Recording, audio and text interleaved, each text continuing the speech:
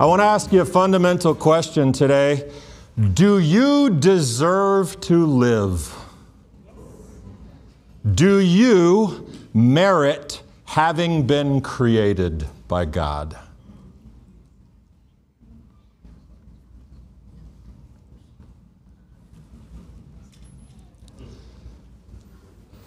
Man was created on the 6th day. Rosh Hashanah is considered the birthday of the world, but creation began on the 25th of Elul. That was a few days ago, like 6 days ago.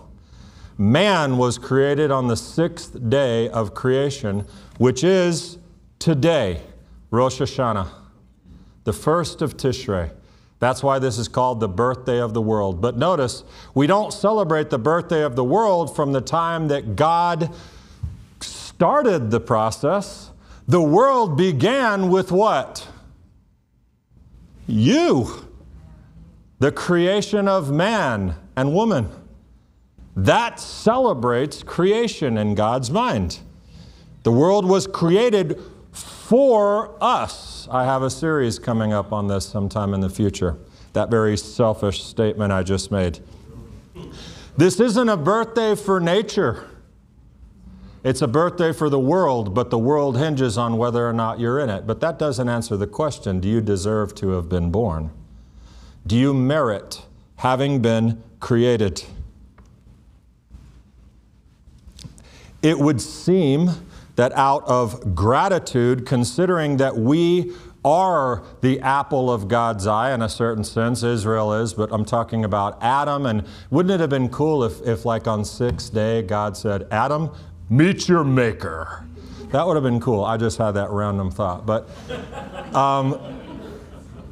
because God centered the world around us and creation begins in essence, you would think that what that would mean for us is that we would honor that gift with incredible gratitude, that we would strive always to do the right thing. We would answer that gift with obedience to the Creator, the giver of life, to merit the creation that we've been given. That's what you would do. You would honor the gift. Your life would be a perfect testimony. And yet we arrive at these days every single year having not done that. Maybe a little bit, maybe a lot, maybe a whole lot. We haven't done it.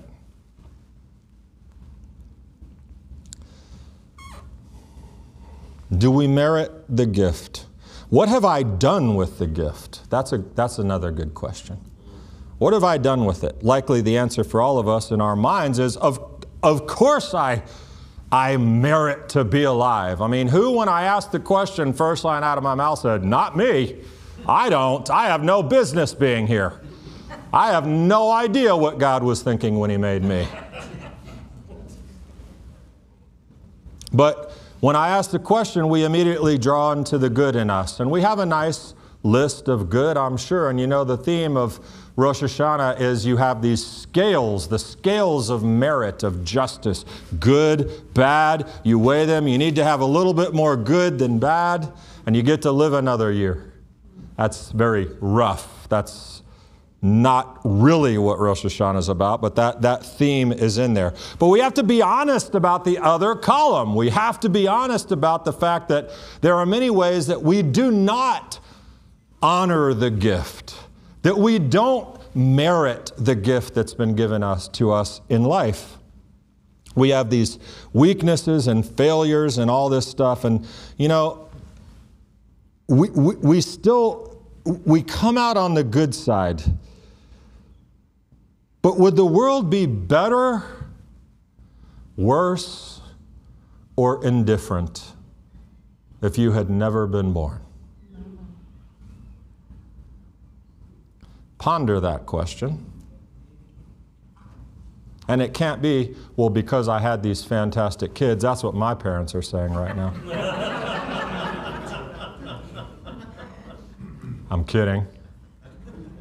I'm lucky I survived my teenage years after what I put my parents through, so. Would the world be better, worse, or indifferent if you were never born? It's a terrible question to ponder, actually, but you know what? Here's the good news. The question is, do you merit creation? It's a rhetorical question. Of course you merit creation. God made you. Does God make mistakes? Did God finish that? You came out of your mother's womb and He went, rats! Darn it, how did that one slip through? Or slip out, I guess, whatever. God made you. He gave you life. He brought you to this earth. Of course, you merit life. There is an important answer, though, like when you say, of course I should be here. Of course I should be here.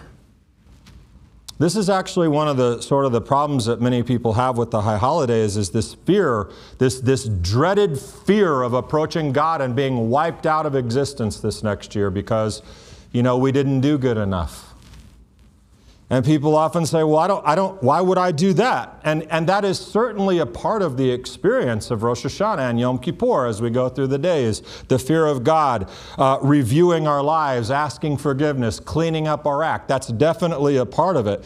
But the approach should not be one of a cowering, despicable creature crawling on your hands and knees, begging for mercy, okay?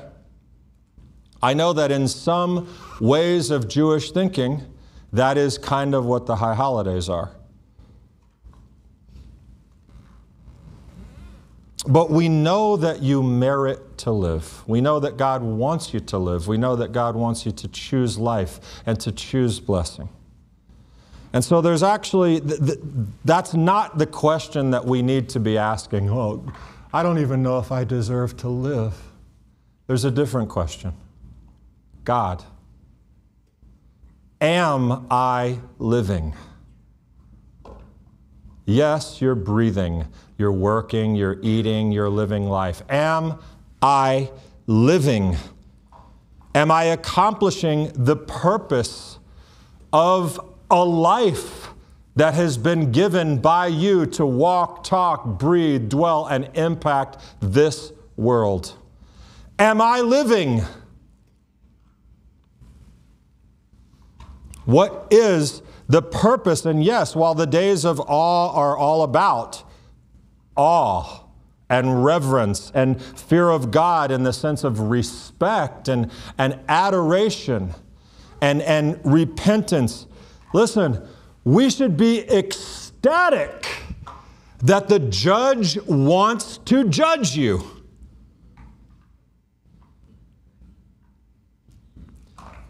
Who is afraid when they go before the judge?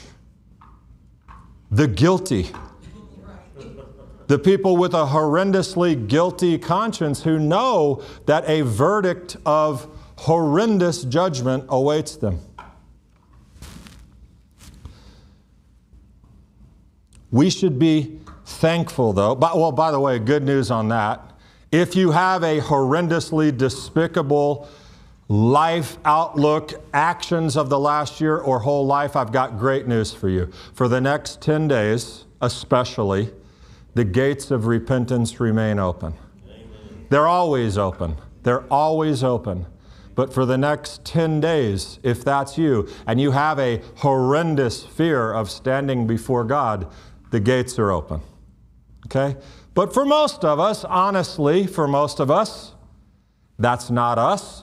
And so we should be happy that the judge cares enough to bring you before him, have a conversation with you, and say, you could do better. The judge of the universe. We need not fear if we have nothing to fear. I told you last night, this year some will die, some will live, everyone will change. That's the fact of the matter. I pray to God it's no one in here for the former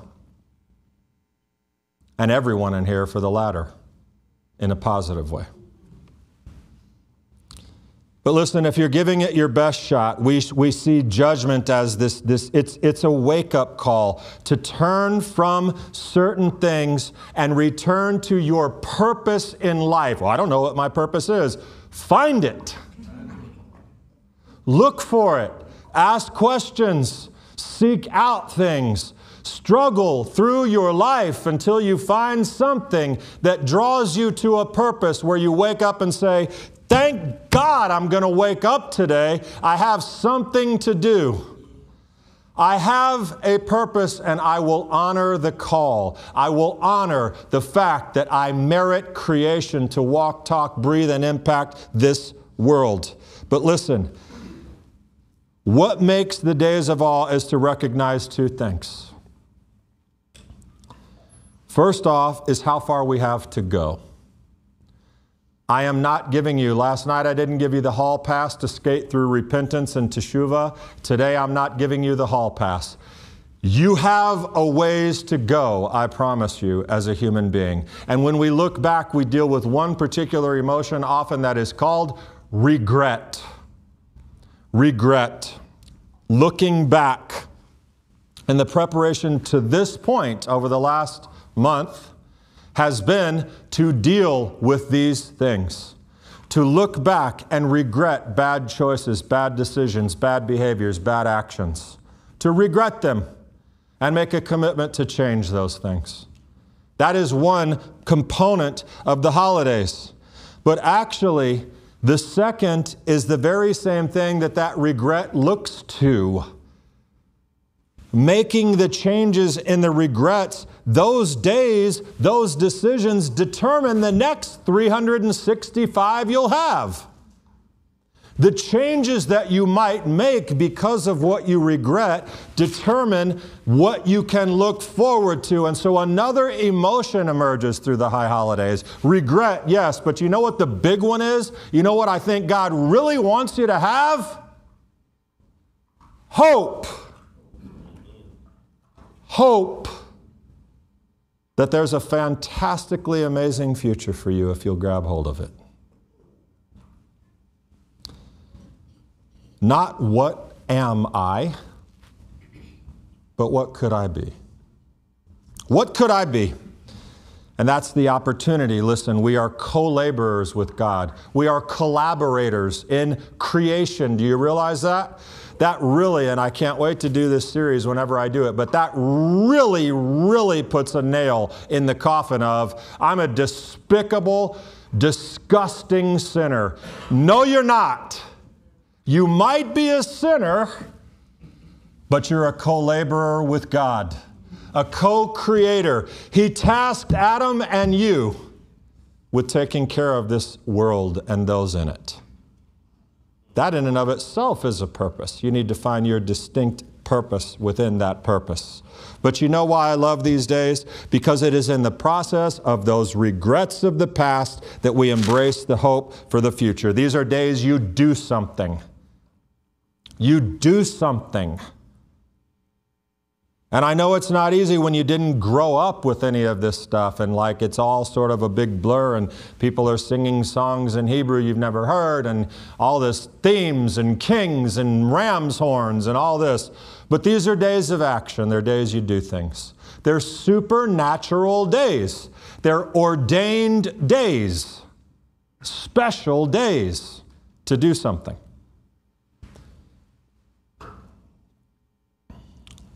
And so, tomorrow, when we hear the sound of the shofar, it's a unique thing. You know what it is? It's a reminder of the past and a look forward to the future. Why is it the past?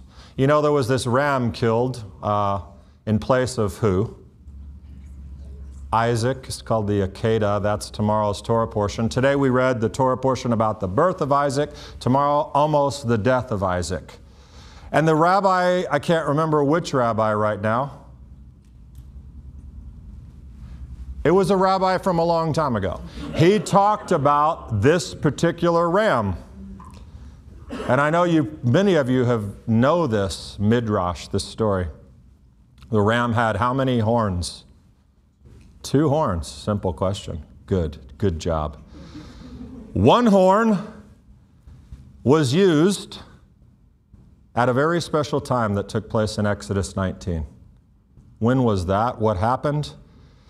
The sound of the shofar grew louder and louder from Mount Sinai as the Torah was given.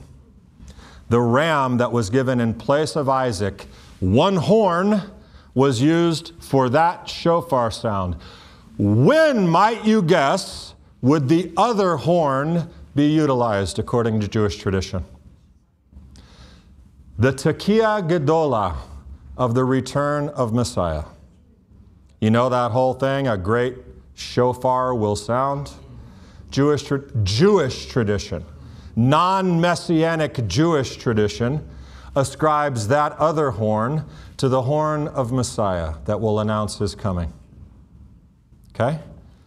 Passed to Mount Sinai, regret sometimes because these are the commandments that we're supposed to be living if we're living a good life and showing God how much we love Him and honoring Him. Regret, right?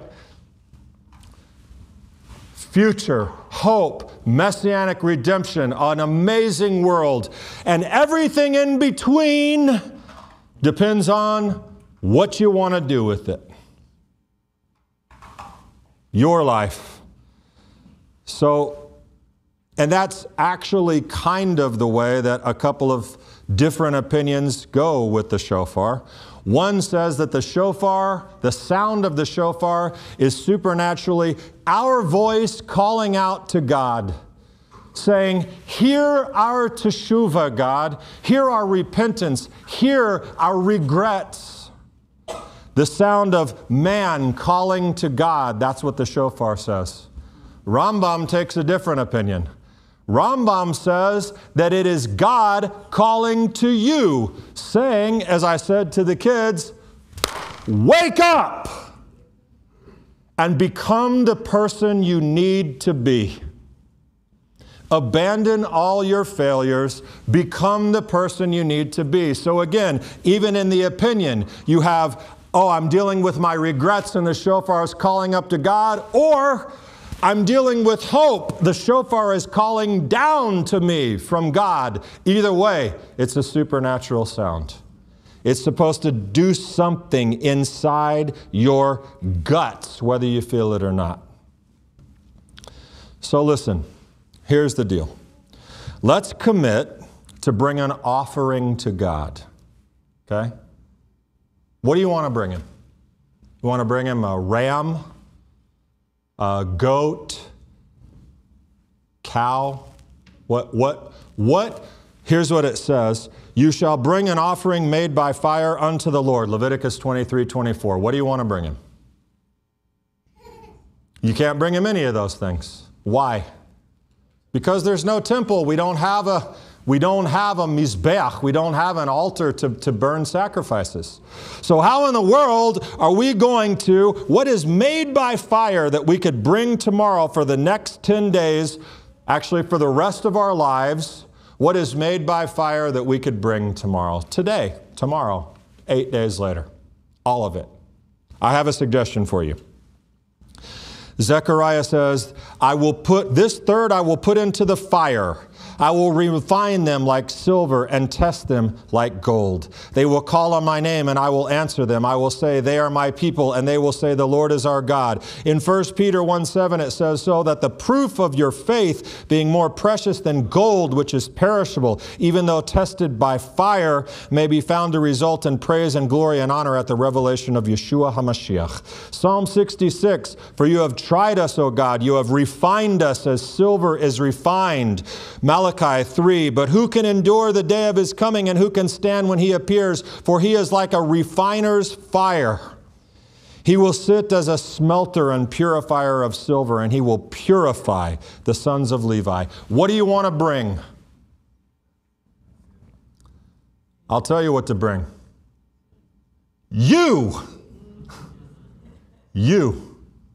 are the one in need of the refiner's fire. That's the gift we're bringing. That's the gift to which we bring to God and say, I know that I merit creation. You made me, you love me, you bless me, you forgive me. Now what do you want me to do with it? Refine me, purify me, empower me, and point me on the path I need to go. Listen. It's virtually impossible, I know, from plenty of experience. As far back as I can remember, I remember the synagogue at, I don't even know, 3 or 4 years old. And I've sat in Rosh Hashanah services from that time all the way until this one I'm sitting in. And I know it's virtually impossible that anything I'm talking about is going to happen in these seats. I know that this experience in the synagogue is not the thing that makes the change. My only job here is to inspire you to do your own work. It will happen outside of here. It will happen in your private space, in your time, and the time you dedicate to the time that you have with God or with family or with forgiveness or whatever the thing is. I'm not expecting you to get up and just like run out of here and say, God, I'm ready! But I hope your heart is beginning to say that right now. And I hope that you will legitimately experience something in the next 10 days. Do we merit creation? Of course we do. Of course we do. And in Yeshua we have merit for eternal life, which means not only do you merit to live on this one, you get to live forever in the world to come. So yeah, you merit all kinds of life. That life was given and purchased for a price, and the days ahead are about honoring that price. So be filled, hopefully, with purpose for the life you've been given. Be real with yourself. Be real with others. And say, here I am, God. I look back with regret. I understand that's part of it. I look forward with incredibly intense hope that this year, which is what we really pray for in the holidays, God bless us this year. Inscribe us this year for a good life, for a sweet year, a life of blessings, a life of health and prosperity. That this year and then some. We meet regret and hope right in the middle at the sound of the ram's horn tomorrow. Shabbat Shalom. Lashana Tova.